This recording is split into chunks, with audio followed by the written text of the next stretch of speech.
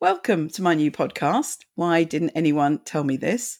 With my guests, we are discussing health issues with an emphasis on reproductive health and well-being, answering questions you may have about your health and debunking some of the many myths about our health. And today, it's an absolute pleasure to be introducing Liz O'Royden and Under the Knife, Life Lessons from the Operating Theatre. Liz is an international speaker, broadcaster, and award-winning co-author of The Complete Guide to Breast Cancer, How to Feel Empowered and Take Control. In 2015, aged just 40, she was diagnosed with stage 3 breast cancer whilst working as a consultant breast surgeon. A recurrence in 2018 forced her to retire as a surgeon, and her memoir, Under the Knife, is released on July the 6th this year. And it's been a great pleasure of mine that I've read that. So we're going to be talking about that book today. During chemotherapy, Liz started an award-winning blog about her experiences and now talks all over the world about how to improve patient care. In 2020, she launched her podcast, Don't Ignore the Elephant, which we'll also talk about. During the podcast, she talks about the things no one else does, like sex, death, and body image. Liz is passionate about promoting the benefits of exercise for cancer patients. Hello, Liz.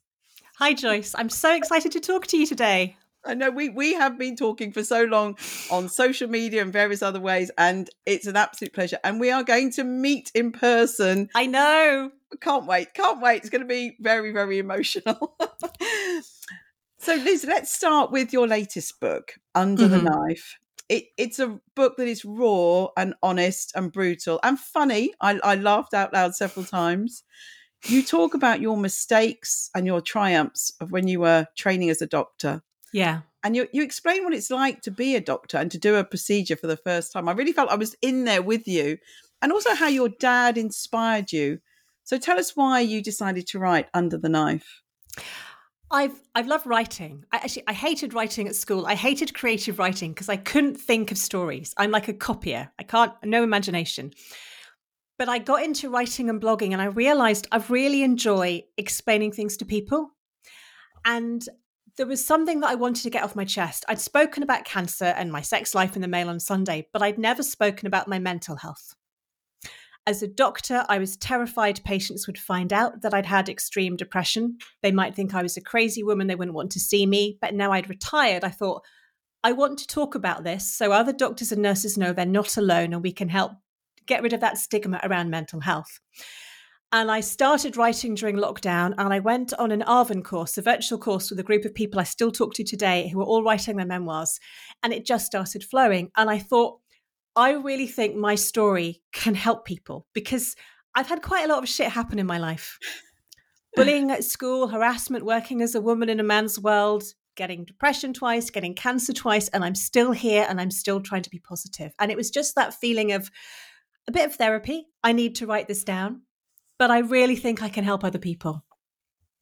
Yeah, and you really have. I learned a lot from your book, and those that are experiencing any sorts of cancer or depression, and we'll come back to those things, will really benefit from hearing your story. It's a really great memoir. And you talk very openly about how hard it is to train as a doctor. And Yeah. I work with many doctors, and I don't think even I'd appreciated how much their training has involved. So tell us more about your training, especially quite a few times you've mentioned about how hard it was to fit in with the lads. And it is a very male-dominated world.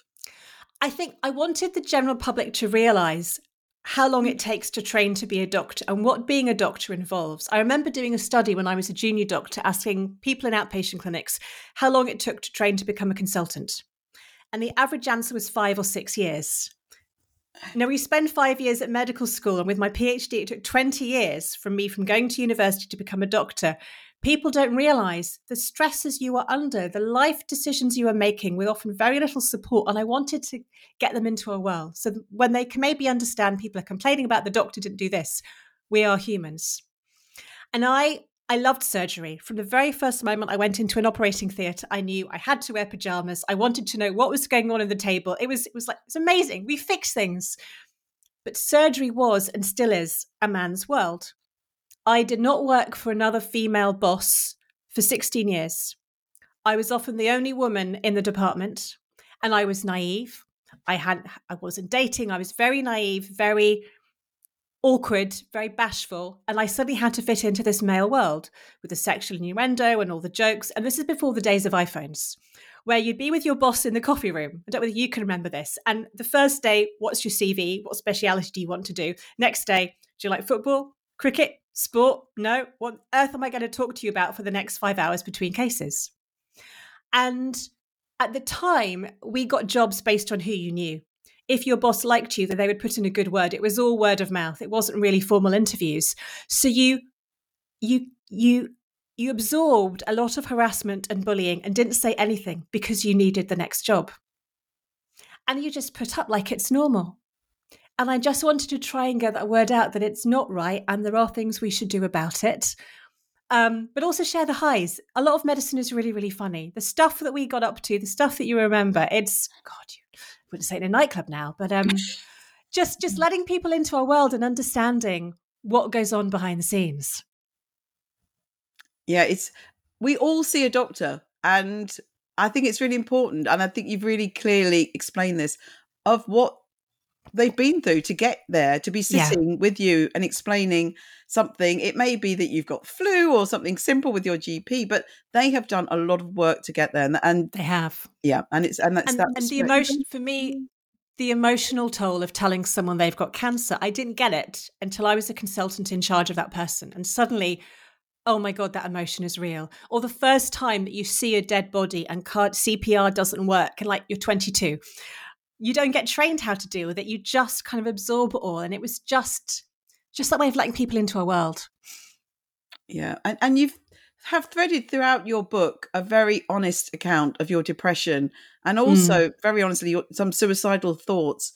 Yeah. Can you tell us a little bit more about that? Yeah. So I think my depression started when I was about 18 or 19. I think it was actually premenstrual. I would get really, really down the day before my period came on, but it got worse. And I'd have black days where at medical school, I'd tell my friends I had a migraine lying through my teeth until the black clouds went. And you suddenly wake up thinking, oh, I feel all right today. I can get out of bed. But it was hard to do that at work. And it was almost, you put on the mask. When I was happiest at work was when I was at my most mentally fragile, because I have to pretend I'm fine so I can get through the day and then come home and screen call. And I'd been on antidepressants for quite a while, but the drugs I was on were actually making me manic. And I'd have days, especially post on call, extreme spending, being crazy, doing dangerous things, being really irresponsible, and then swinging back down into the lows. And I had to go and see a psychiatrist because a friend was worried about me and they thought I might have bipolar disorder. It was a combination of alcohol and the antidepressants. And it was really, really, really scary.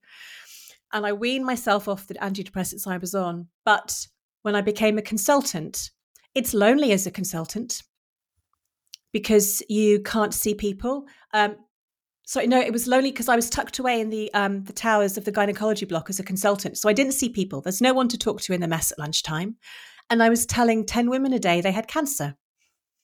And that stress of feeling that emotion just really got to me. And I was thinking of what can I do to not go to work so I don't have to go through this again. And my husband had no idea that I was having suicidal thoughts. And it was really, really scary. Yeah, thank you for sharing that. And I think when it started for you is when these things weren't really talked about, but today's society, it's on the table and people do talk about it a lot more. So it's really important. And I think especially off the back of COVID and the burnout that the doctors had doing awful hours, seeing horrific things, I think we are hopefully better now at standing up and saying, I have mental health. I blame myself. I thought it was my fault. And that shame of being off sick with depression, you're told to go outside and enjoy yourself, but you think, what if someone sees me smiling? I'm meant to be off sick with depression. It's really hard. And it's that guilt of, I've got a husband, I've got a job, I don't want for anything. Why am I really, really sad when there are other people who are struggling? And that guilt of your colleagues having to cover for you and you think, no, I should just carry on. And it's having that awareness to say, I am a patient as well, and I have to look after myself so I can look after my patients in the future.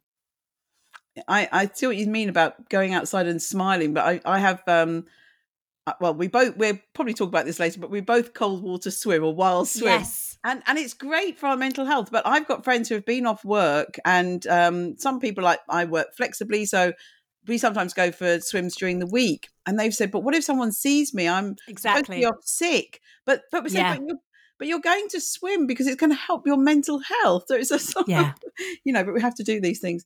And what you've said about the ups and downs of being a doctor. On our master's courses, we have a lot of clinicians come and speak to the students and lecture them on their speciality.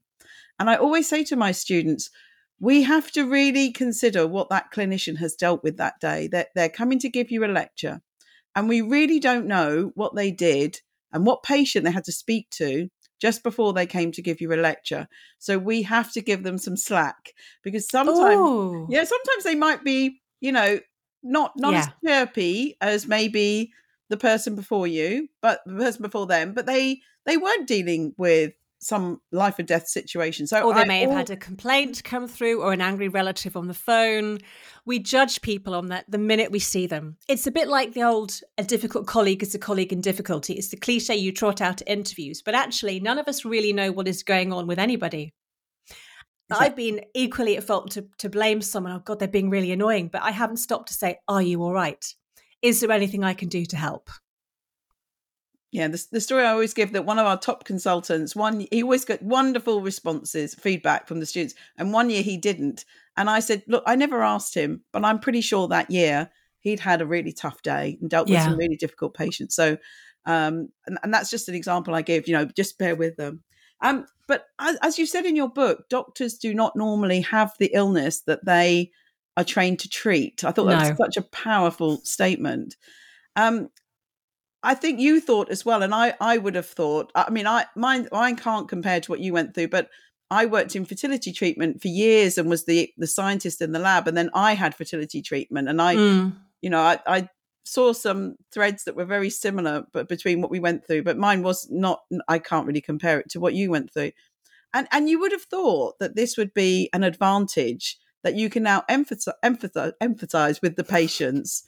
But you said that this was a real issue and very triggering for you. So tell us more about how you felt about that and dealt with that. I think part of me thought I should be an expert because I've spent my life training to treat this disease, but I've never had chemotherapy. I've never seen a radiotherapy suite. I've never had a Zoladex injection. I've never listened to patients, actually ask patients, how bad are the side effects and how do you cope? But I had 18 months off, and I went back to work before my local recurrence. And it was suddenly, I didn't see another patient in the flesh during my treatment. And I'm suddenly with people who are going through the same thing as me. And we all want to share. I mean, we're terrible at butting in. Oh, but you want that commonality. But I'm the doctor. And I'm the one that has to potentially break bad news or tell them it's come back. And I want to say, yes, cancer is shit and you're going to feel awful. I got told off. You've got to be positive. But I know what they're going through. And part of me wanted to give them a hug and say, yes, I can get you through this. And I know what this is like. But they're just hearing they've got cancer. I have to back off. And seeing women my age come back with metastatic disease made me think, could this be me? I knew too much. And it was hard for my team because they didn't want to be treading on eggshells. Everyone knew I'd got breast cancer. So could you see this patient? This might be a bit triggering for you. They have to be able to say, the next one's for you. You're just going to do your job. And I had to somehow find a way of dealing with it. And I only shared a little bit when I saw patients at the year follow-up. And if they were struggling with tamoxifen or struggling, I now know how it can impact your sex life, your all those sides of you. So I'd say, how are things with your husband? How is sex? I know tamoxifen can be bad because I've been on it. This can help. And I felt at that year point that I could share that I'd been there. But there's no ethics. There's no rules regarding this. You kind of trust your gut and you get it wrong. And some people don't want to know. And then they want to ask you a load of questions. And it's like, no, I'm the doctor. And that's why I worked under my maiden name, but I tweeted under my married name, hoping that patients would know it was me. And now I just kind of use my married name the same. But it's really hard when you are ill and patients find out. And how much do you share? Yeah, it's a real hard one. I've certainly been there with the fertility issues I had as well. And I felt quite quite angry with myself when I read your book, but both of your books. I'd always had this illusion over the last 10 years or so that breast cancer was one of the medical successes. We'd got this great high survival rate, many women surviving after their treatment. But as you said, I had never considered what they were going through, the chemo, the radiotherapy, everything that you mentioned, and the surgery. And reading what you went through, it did make me angry that I wasn't more aware of this. So can you share a little That's bit interesting. more? Yeah, I can. And actually, Trish felt that, my co-author. Breast cancer is a good success story. It really is. More and more women are surviving. And even women with metastatic cancer, some of them are now surviving for 10, 12, 14 years, like Chris Alenga. We've made huge leaps and bounds. Surgery has changed. It's no longer mastectomy or lumpectomy. We are reconstructing breasts. We're saving breasts. It is brilliant. And most women do not need chemotherapy. Most women have surgery as a day case, in and out on the same day with radiotherapy. And then they have the hormone blockers for life, which can be hard with the side effects. But for most women, the treatment is over in a month and they'll go on to live for a long, long, long time. We know it can come back in a third of women, but that's generally in the first couple of years or 20, 30 years later. And there are more and more drugs being developed. So I think it's a huge success story.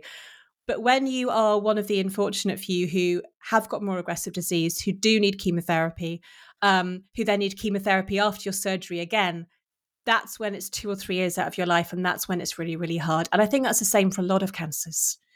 Bowel cancer, brain cancer, the treatment itself can be hard. But because there's so much money put into research, I think it really is a success story. But I had no idea how hard chemo was. I just saw patients at the end.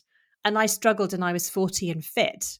And I think most people assume that chemo is going to stop their cancer coming back. But actually, we give it if there's a 5 to 6% benefit of it helping, which means 95 women will have chemo and won't see any benefit from it. And we don't know who it is to give it to. And it's really interesting to talk about statistics and decisions that you make with patients. And it must be the same in the fertility world. What are the chances of it working? Do you spend that time, that money, that energy? Is it worth it? It's so difficult. It's even if it's 1%, are you the 1%? Yeah. No one knows. No one knows. And I now kind of think if my cancer comes, it's 50-50 whether my cancer comes back properly the third time. It happens or it doesn't. I can do everything I can to live as healthy as I can and it could still happen. And that's almost helped me think, right, it's out of my control. Yeah, it is out of our control. So let's talk a little bit about the menopause. Oh, come on now. Here we go. So let's talk about you first. So your treatment obviously threw you into the menopause. Can you tell us a little bit about what happened? I can. So I was 40 and I had chemotherapy and I thought I'd wet the bed because I felt water trickling down my inner bum cheek and thigh. And I thought, oh, that's a night sweat. Oh, okay, this is fun. And I started getting hot flashes and I describe it like a reverse orgasm. And I remember sitting in the chemo suite telling the nurse who was sat next to me, it's like they start at your feet and they work all the way up and you really don't want them to happen. And the 70-year-old guy in the chair behind me just started bursting out laughing. I thought, I'm never going to sleep again. I was night sweats on the hour, every hour, the duvets off and on and the layering. And I think because if you have a medically induced menopause, it is instant. There's no 3 or 4 years of a gradual buildup. It's like bang. And then after chemotherapy and surgery had a break, then I started on tamoxifen and Zoladex. And I hated the Zoladex because it was like a little surge every month. But this was like, okay, I don't know whether my brain didn't work because of chemo or the menopause. I still can't do anagrams and cryptic crosswords. Layering, I tried acupuncture, I tried hypnotherapy, nothing really helped. And no one knew how to help me. And I didn't realize there were all these drugs that could help. And I'm a breast surgeon and I had no idea what was available. It was only when Richard Simcock, an incredible oncologist, DM'd me on Twitter and said, Liz, did you know that you can try antidepressants and clonidine? Thank you, God. But the thing that really got me was how it impacted my sex life. I used to tell patients, you'll have a couple of hot flushes and a bit of a dry vagina, you'll be fine in 6 months. And I'm embarrassed to say that's all I knew. But when your vagina feels like it's lined with sandpaper and your libido goes and you don't get turned on when you watch Fleabag anymore, that I really missed. I couldn't flirt. I'd lost my hair. I'd lost my breast. It was just like, I feel like a shriveled up 80-year-old. And no one was talking about it. And I had never talked about it with patients. And then when my cancer came back, it turns out I wasn't fully menopausal. So I had my ovaries out because I had to go onto an aromatase inhibitor. And they're like, I have no sex hormones. And it was really hard explaining it to my partner, Dermot. I still love you, but nothing works anymore. And it's why I've gone down this crusade of talking about lubricants and dilators and how to help women regain some form of penetrative sex life if that's what they want. But it is devastating and it is instant. And the thing I hate is that when HRT is being pushed as the panacea to cure everything, rightly or wrongly, you've got women like me who can't take it, who think, well, what about us? We're being ostracized. It's really hard, really hard. So yes, this narrative of the menopause, I think we're all pleased that it's out there and it's on the table, and it's now I was talking with Marika Big in one of the earlier podcasts about sexy science. Things come in fashion and everyone's talking about it and everyone wants to research on it. And menopause, I would say, is sexy science at the moment. Everyone wants to work on it. Yes. It's like a wave of celebrities have suddenly reached their 50s and suddenly they're all talking about it because it's happening to them. Which in some ways is great that it's on the table. Yeah, definitely. Let's talk about some of the myths. So there are lots of myths, and I know you've been on social media about lots of them. So bring up HRT again. There's some that are saying it's okay if you've had any form of cancer to take HRT.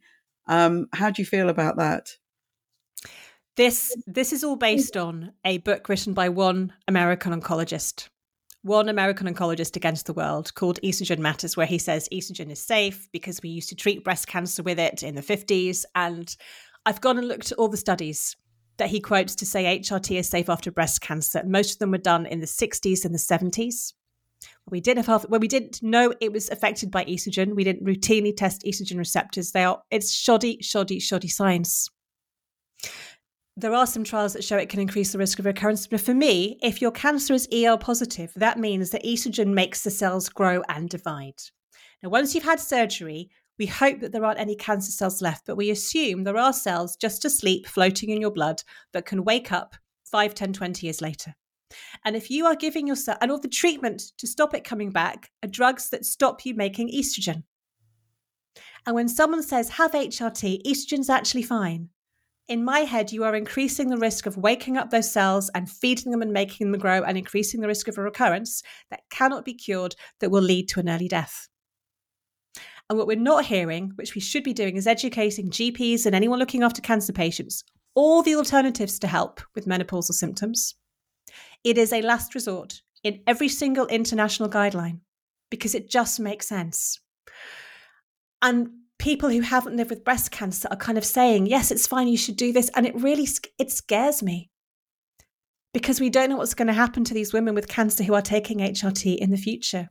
And are they actually being told it could increase your breast cancer coming back? And if it does, it will kill you. And are we helping women live with that decision, that potential guilt they may feel? What do you think? Yeah, no, it's what annoys me is that we are all having to waste a lot of energy and time, as you say, looking at original papers from the 60s and 70s. I did the same when I wrote my book, and it was rubbish science back then, and we really need to park all of that. But I had to read them too and spend energy to debunk myths, and we've got to, exactly, and it's frustrating because you and I want to educate the public about their health. Yeah. So wasting that time is very frustrating when we could be educating them much more about what we really do know. And we don't know everything. As you said, that some studies just haven't been done yet, but we've got to go with what we do have. And we don't want people making their life more of an issue, doing something that may harm them and may even kill them. So yes, it's frustrating. Exactly. And I think HRT is a great drug for women who want to take it. But for me, it's about informed consent. If a woman who's had cancer is not told this could increase the risk of it coming back and you will die if it comes back earlier than you should, they're not being told that. It's not true informed consent. And women are being misinformed. And to me, that is really dangerous medicine. And I'm not convinced that is happening in clinics across the country. Yeah. So you and I have both become part of a new group or collective called Menno Clarity, and we're out there to debunk the myths and to make sure that women know what we do know and what we don't know. So anyone can check out Menno Clarity, and you'll find the website and various bits of work that people are doing. So let's stop talking about the menopause. Let's move on to your jar of joy, which I think is wonderful. And you went on to do a TED Talk about your jar of joy. So I got asked to do a TED Talk in Stuttgart. They wanted some women to speak, and I had to work out what a German audience would want to hear. And that's when I learned how to talk properly, because at every conference you go to, people just roll out the same talk that they give to every audience, just reading off bullet points. And TED is all about, why do the audience care? And I had to work out why a load of German strangers would want to listen to me talking. And that's how I write every talk. I think, what does the audience need to know? I change for every single person. I think it's so important.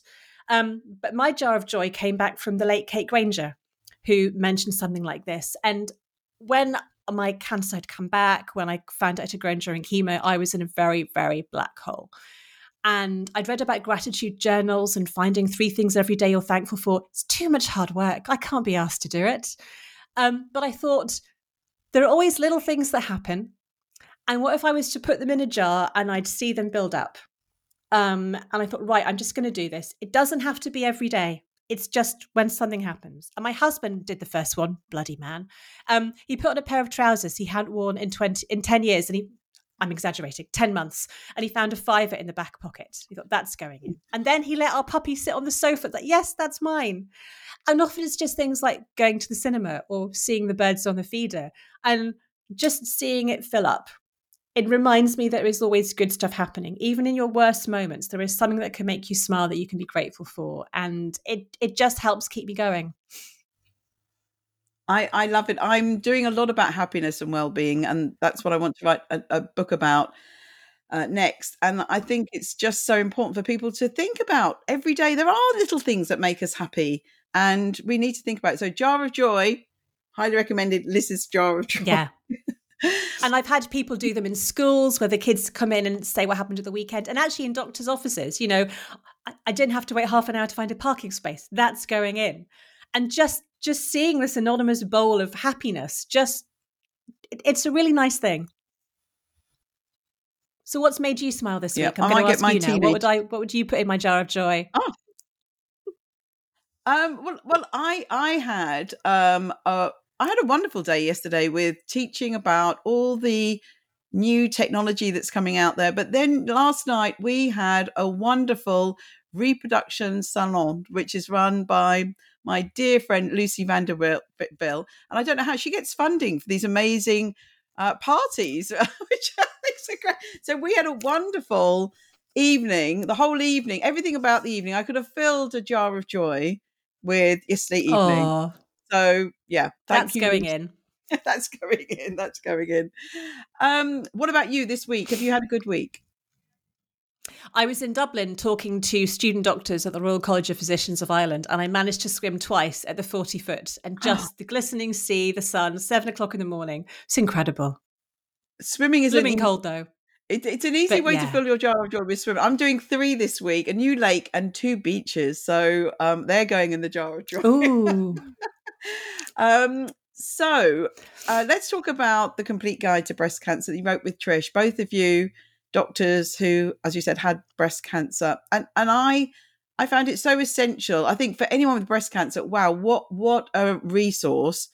But I think also for people who, we all know someone who's had breast cancer. So I think it's a really good book for anyone to read if you're supporting someone through breast cancer. And I think it's really empowering. You let's go through some of the nitty-gritty of the book. So you talk about the 3 ways we can detect breast cancer. Can you explain those? Yeah, sure. So most people will find breast cancer when they notice a change in their breasts. And hands up, I never checked my breasts because it was never going to happen to me. I'll be honest. And I've got a video showing you how to do it properly by looking in the mirror, by feeling your breasts properly, by checking your armpits. And most people will notice a change that will make them go to the GP. The second way it can be detected is through your screening mammograms. And I know there's a whole lot of controversy in the minute. Should they start at 40? Should they start at 50? There are people who think they're dangerous and we shouldn't have them. I think it's really important to pick up breast cancers at an early stage so women can avoid mastectomies, they can avoid chemotherapy, they have a better chance of living for longer. But it is a personal decision. But mammograms can pick up cancers at a small stage. And then very rarely we get people who come in, they've either broken their arm or they've hurt their hip or they've got other symptoms, and the scan shows actually it's breast cancer that has spread. Wow. I have a little breast cancer story. Well, it's not a breast cancer, but it's a visit to a breast cancer clinic story. I came out in a very stressful time of my life about 10 years ago when I split with my children's father. I came out with lots of cysts on my breast. And so I had lots of biopsies and investigations. And on one day in the clinic, I was with my kids and they just told me that it was clear. But then I got a phone call from the vet that one of my cats had been run over. I know, it was terrible. That was one of the worst days ever. And so I'm sitting there crying my eyes out with my kids. And the doctors kept coming up to me. They said, "We've just told you it's okay. Why are you crying?" I had to explain why it was terrible. And then my poor kids, I wanted to teach them about life and death. And we'd been at the breast cancer clinic all day. And then we had to go to the vet to see our dead cat. It was just, but I wanted to say goodbye. That was a horrible day. That was a terrible. That's not a good day. That's not going in the jar. Well, anyway, so let's move on. If breast cancer is suspected, then obviously a diagnosis is needed. So a visit to the breast cancer clinic. And as you said, we are very good. The turnaround time, I mean, I've been a few times. I've got very odd breasts and weird nipples and things. So I've been quite a lot. And they are amazing. They're very quick and they're very supportive. And it's not this long NHS waiting list. So tell us about how we get a definite diagnosis.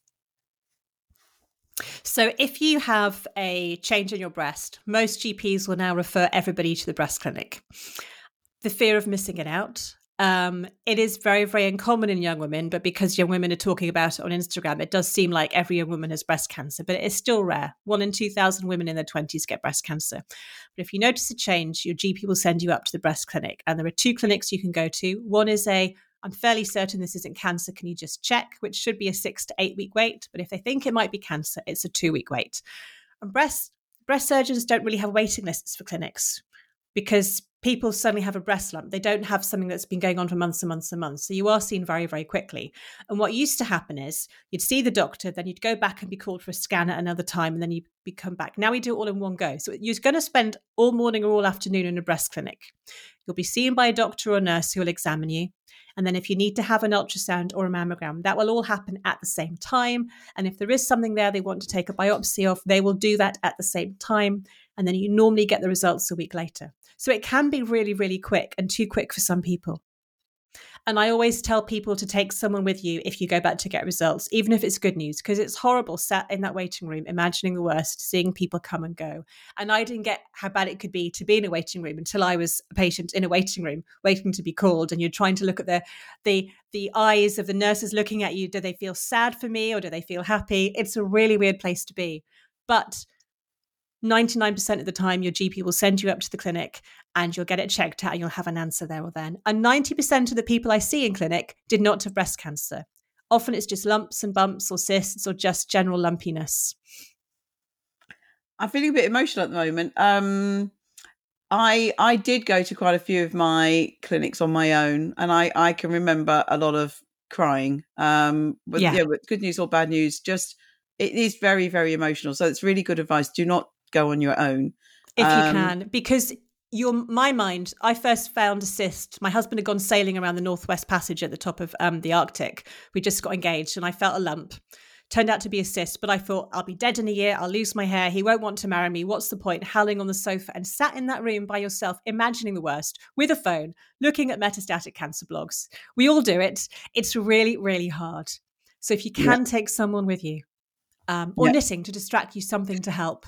Don't just be on your phone. It's a disaster. Now, we are both very keen exercisers, and you've talked in both of your books about the importance of exercising, and you completed some amazing challenges when you were in between treatment. So please tell us more about exercise and the challenges that you did. So it's funny, I'm the girl that did no sport at school. I hated it. My maiden name is Ball, but I can't hit, throw, or catch one to save my life. But I was a cycling widow. And I thought, if I don't get a bike, I will never see my husband. And after a couple of years, I got into triathlons because I used to do swimming at school. And I'd just done my first triathlon when I was diagnosed. And back in 2015, no one told me to exercise. But I wanted to. It's a thing that I really enjoyed. And I found women on Twitter with metastatic cancer who were cycling and rowing and kayaking and going to the gym. And I thought, right, if they can do it, I can. So I went to the gym in my good weeks and I did a sprint pool-based triathlon halfway through chemo. Boulder Circuit took me forever, but that sense of achievement, I was just Liz when I did that. I wasn't a cancer patient.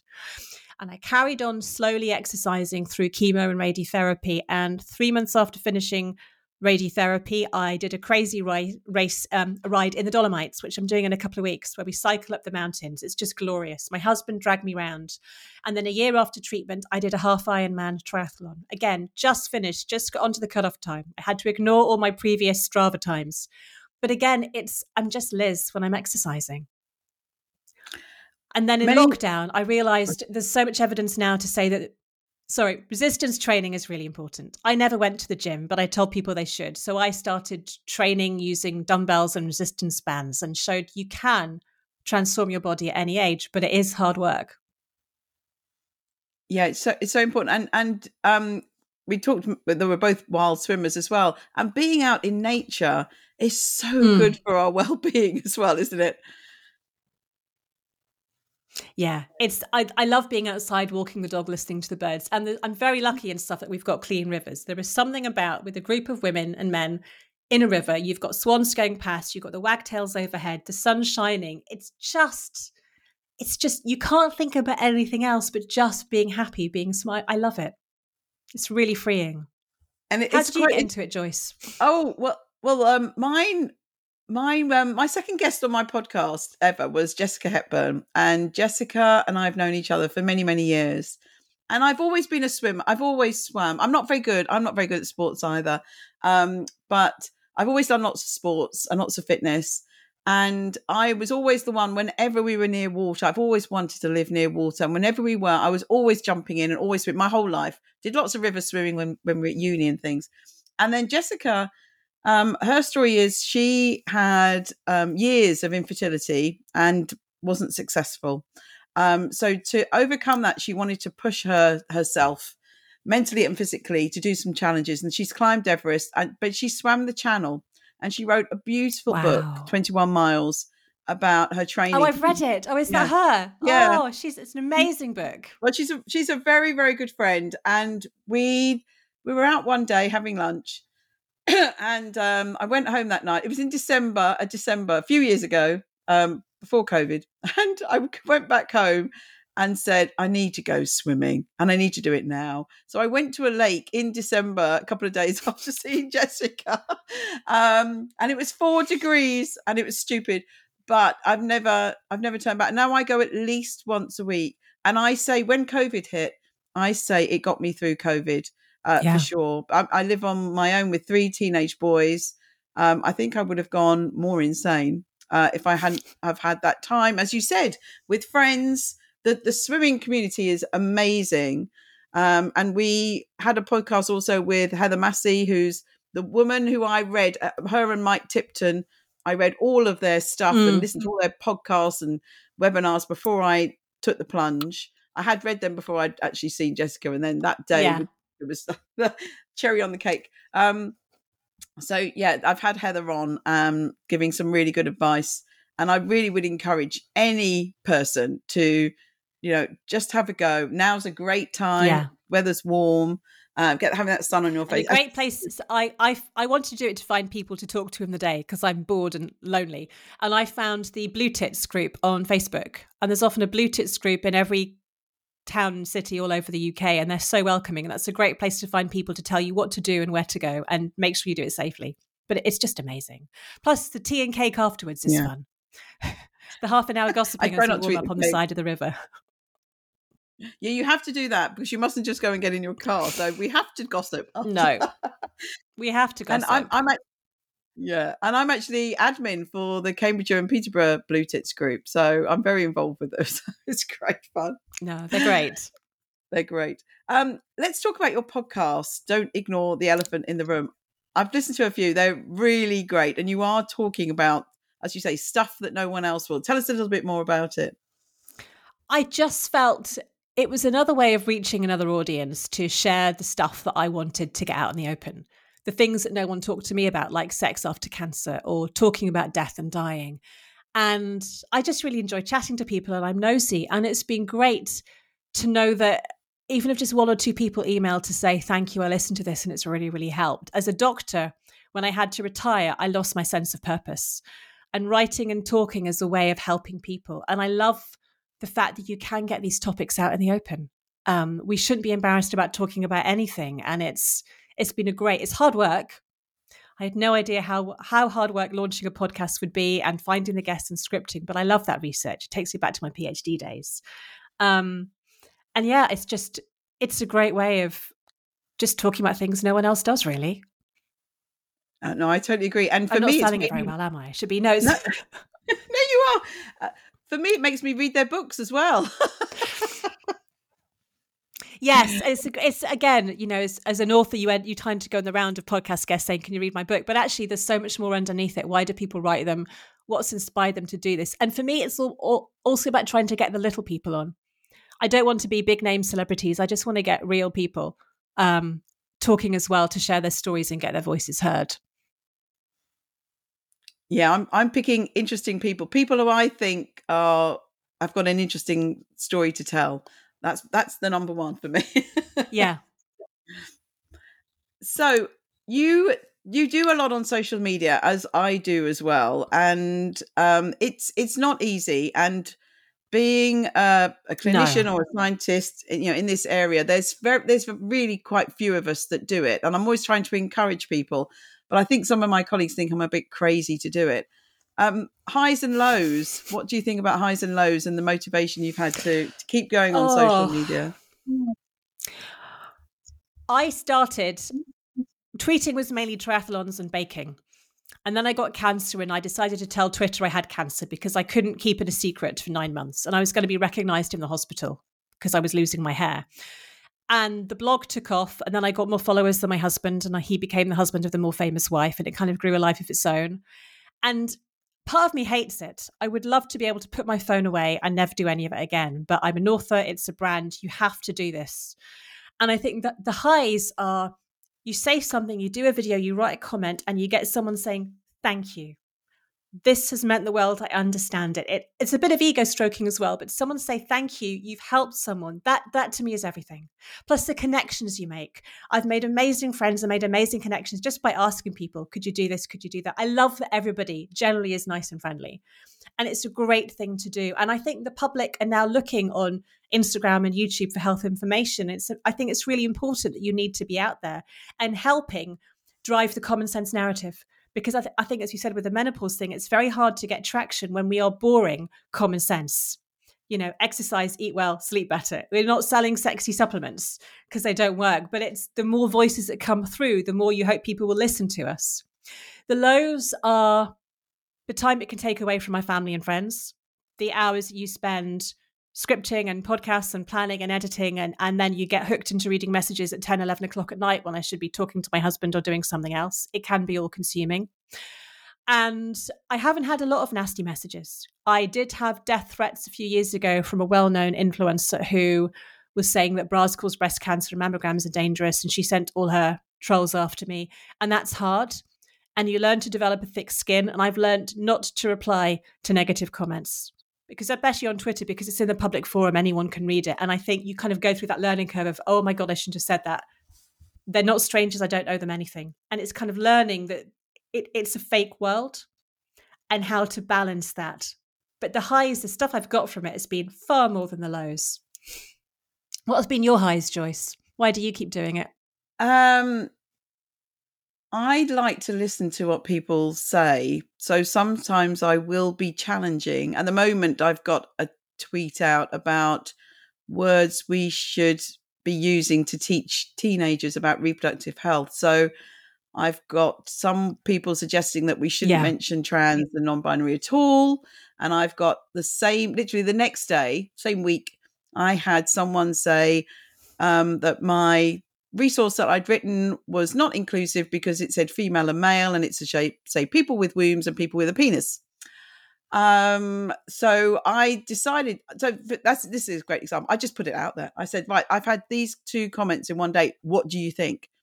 I think one of the lows for me is that sometimes people misinterpret, even though I try to be really clear, they don't read things properly. So they put words in my mouth and they assume that I've got one view or another view when I don't. So that I find annoying. But and when you get those sorts of posts, you could just take them down. But I do want to hear them. So for me, the highs are it's a really good platform to educate the public, and we normally can get that message across.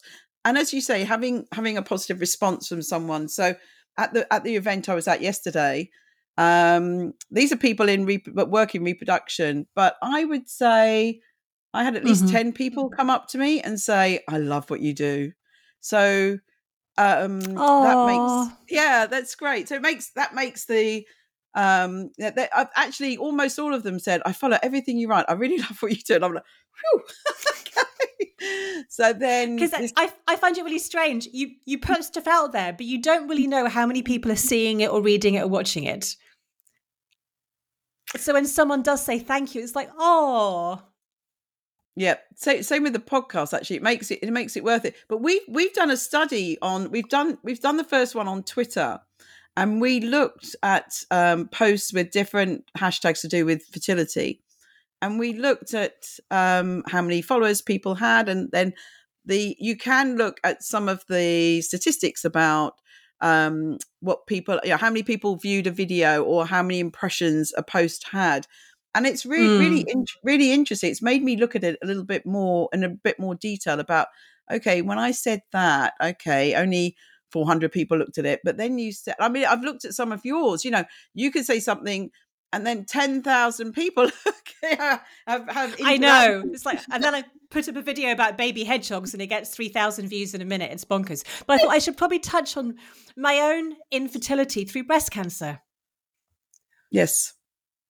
Because I got married late. I was 36. And before I met my husband, I'd been single for 10 years. And I kind of assumed I was the crazy cat lady. I had 2 cats. I was a single surgeon.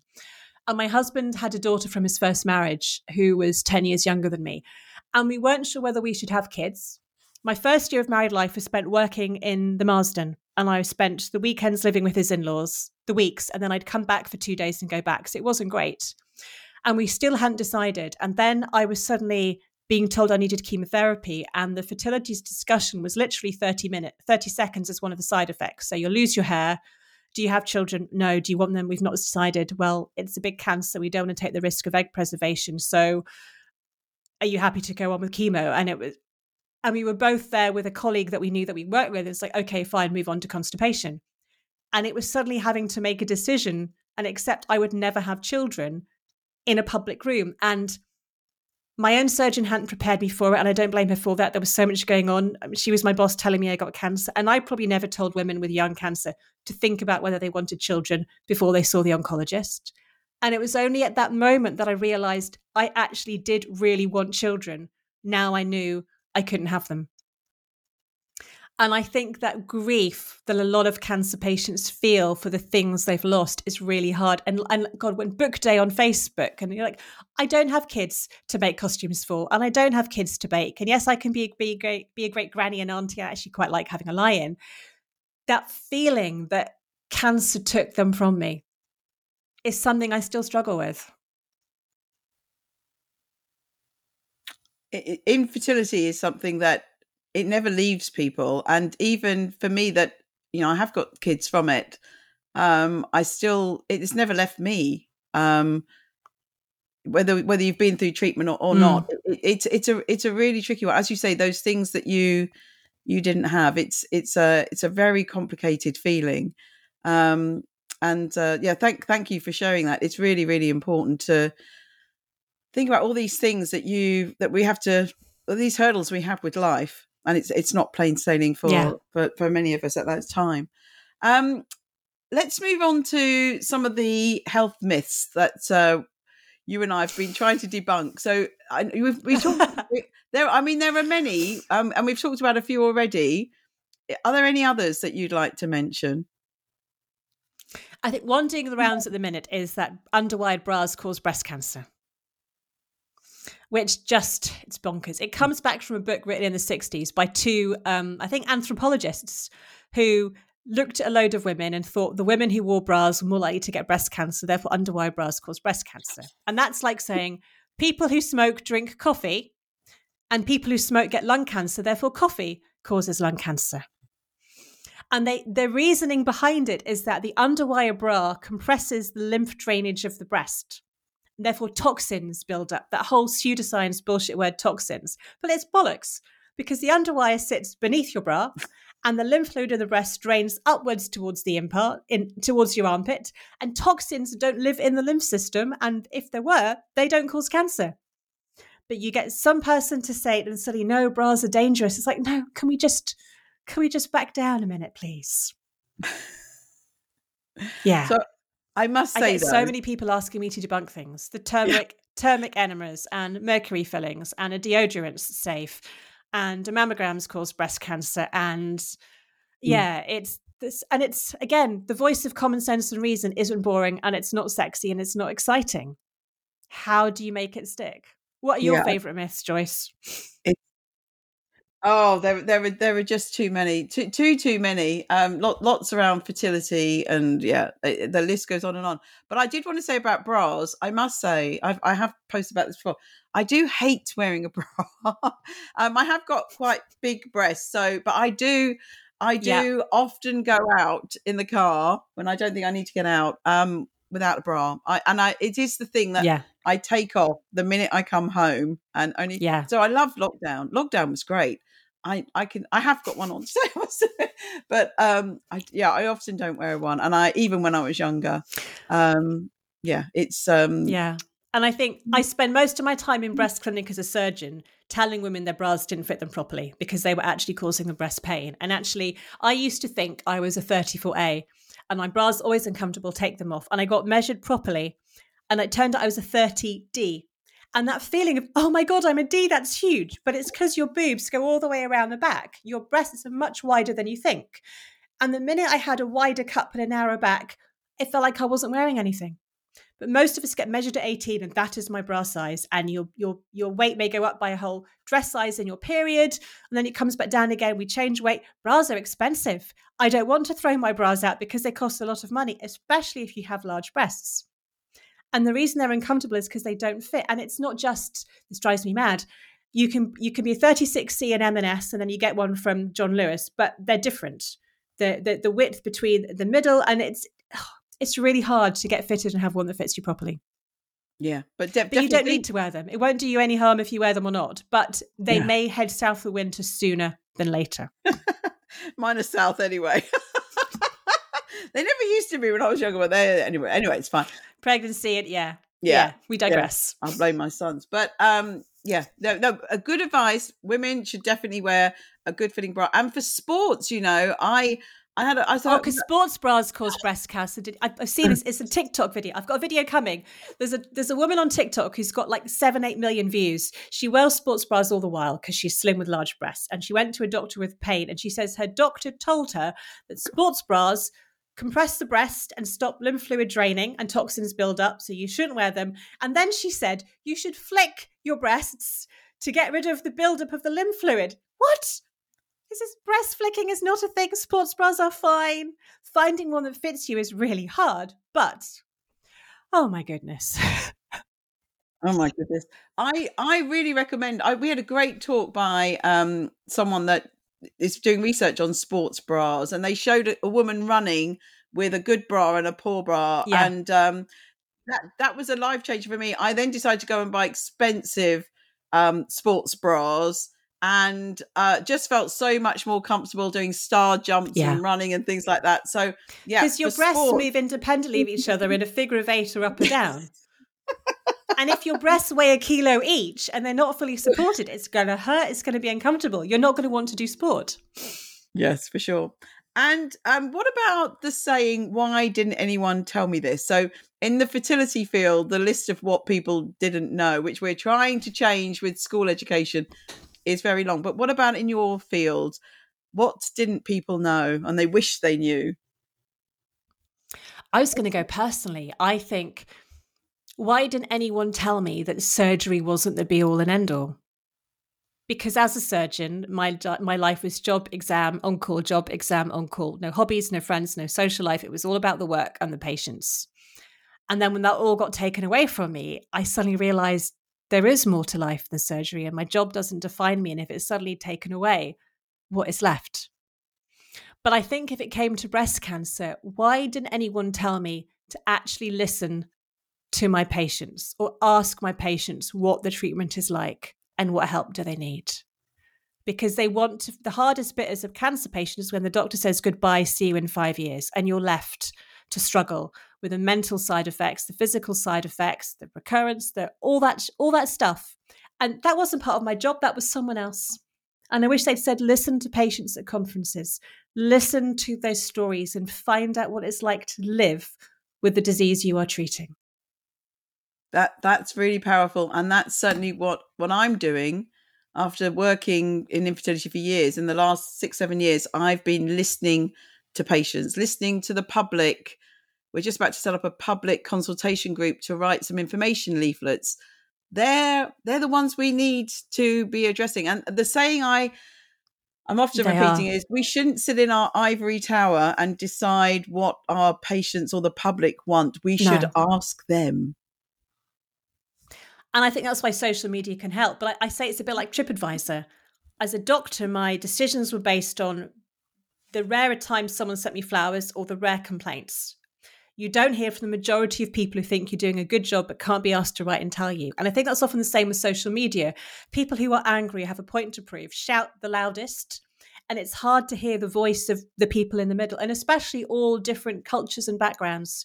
I'm very aware most of my followers are probably white to middle class. And how can you represent the whole community when they are not active on social media? And that's a real challenge when we want to make sure that everybody is treated the same. And I don't know what the answer is. Yeah, that's a real challenge. And we've done some work. You're doing some work, aren't you, trying to Twitter.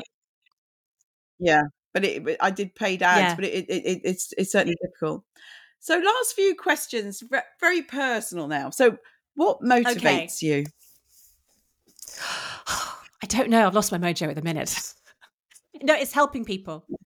At the end of the day, I just want to help people / animals / birds / lost and lonely things. And that gives me joy. It makes me feel whole. We haven't talked about hedgehogs. No, we haven't. So I found a baby hedgehog out in the garden about 3 or 4 years ago, and I knew they shouldn't be out in the day. And I couldn't find a hedgehog shelter. And I was finally, third page of Google, find this tiny place near me. I thought I'll take it in. And it was run by a couple in their 70s called Anne and Chris, who I talk about in my book. And they had over 100 hedgehogs in their lean-to and their garage. And I thought, God, you're in your 70s and they need cleaning out twice a day, every day. You do this for love. This is your job. You're pensioners. What the earth are you doing? And I said, when my cancer came back and I retired, I thought, can I come and help? Because I'm free. And it is the highlight of my week. I clean out hedgehog poo and hedgehog pee, and I get to cuddle them and see their little babies. But it's that sense of giving something of myself, wanting absolutely nothing in return. And I have my hedgehog restaurant when I'm on holiday. My dad will come and top up the water and the food. And it's just, we need to look after protected species. And it's just my little way of giving something back. And check out Liz's social media. Don't give them milk and don't give them mealworms. Oh. It's bad for them. But yes. Good advice. But yeah, there'll be cute videos of hedgehogs on my social feed. Yep. Social media, Liz's cute photos of her with her hedgehogs. And this will probably lead into the next question about what makes you happy and where is your happy place. So besides the hedgehogs. Oh. I'm happy when I'm with people I love. my dad and my husband and my dog, cuddling the dog because he always listens and he never talks back. My happy place is sitting watching birds on the feeder and hearing the bird song and knowing they're eating my nuts and I'm the best bird mother, and seeing the ducklings in the garden. It's nature. It's being outside and just, it's when I can switch off. The bees and the butterflies on the plants in the garden, all of that. So my cat earlier in the meeting before you has brought in a dead bird. Oh. So I'm a bit angry and I have to now, and ironically, sometimes now they're bringing in blue tits. You know, No. God, I love you, cats. I couldn't. But I have to turn off any nature program when there's a fear of an animal dying. I can't watch it. I can't watch them. This new one, about the British Isles. I watched the first one. I watched. It was murder. I couldn't watch it. I can't watch them. I know. I don't mind them having it. sex, I can't. but not being murdered. Don't tell me the baby bird doesn't make it. I can't. I haven't watched Bambi or Dumbo. Yeah, can't do any of that stuff. No. So after chatting to you, I've got to go and clear up the dead bird. So yeah, that's not going in the jar of joy. I know. So the very final question. No. Yes. Your advice to your younger self. Ooh. Respect yourself, stand up for yourself, and it's okay to say no.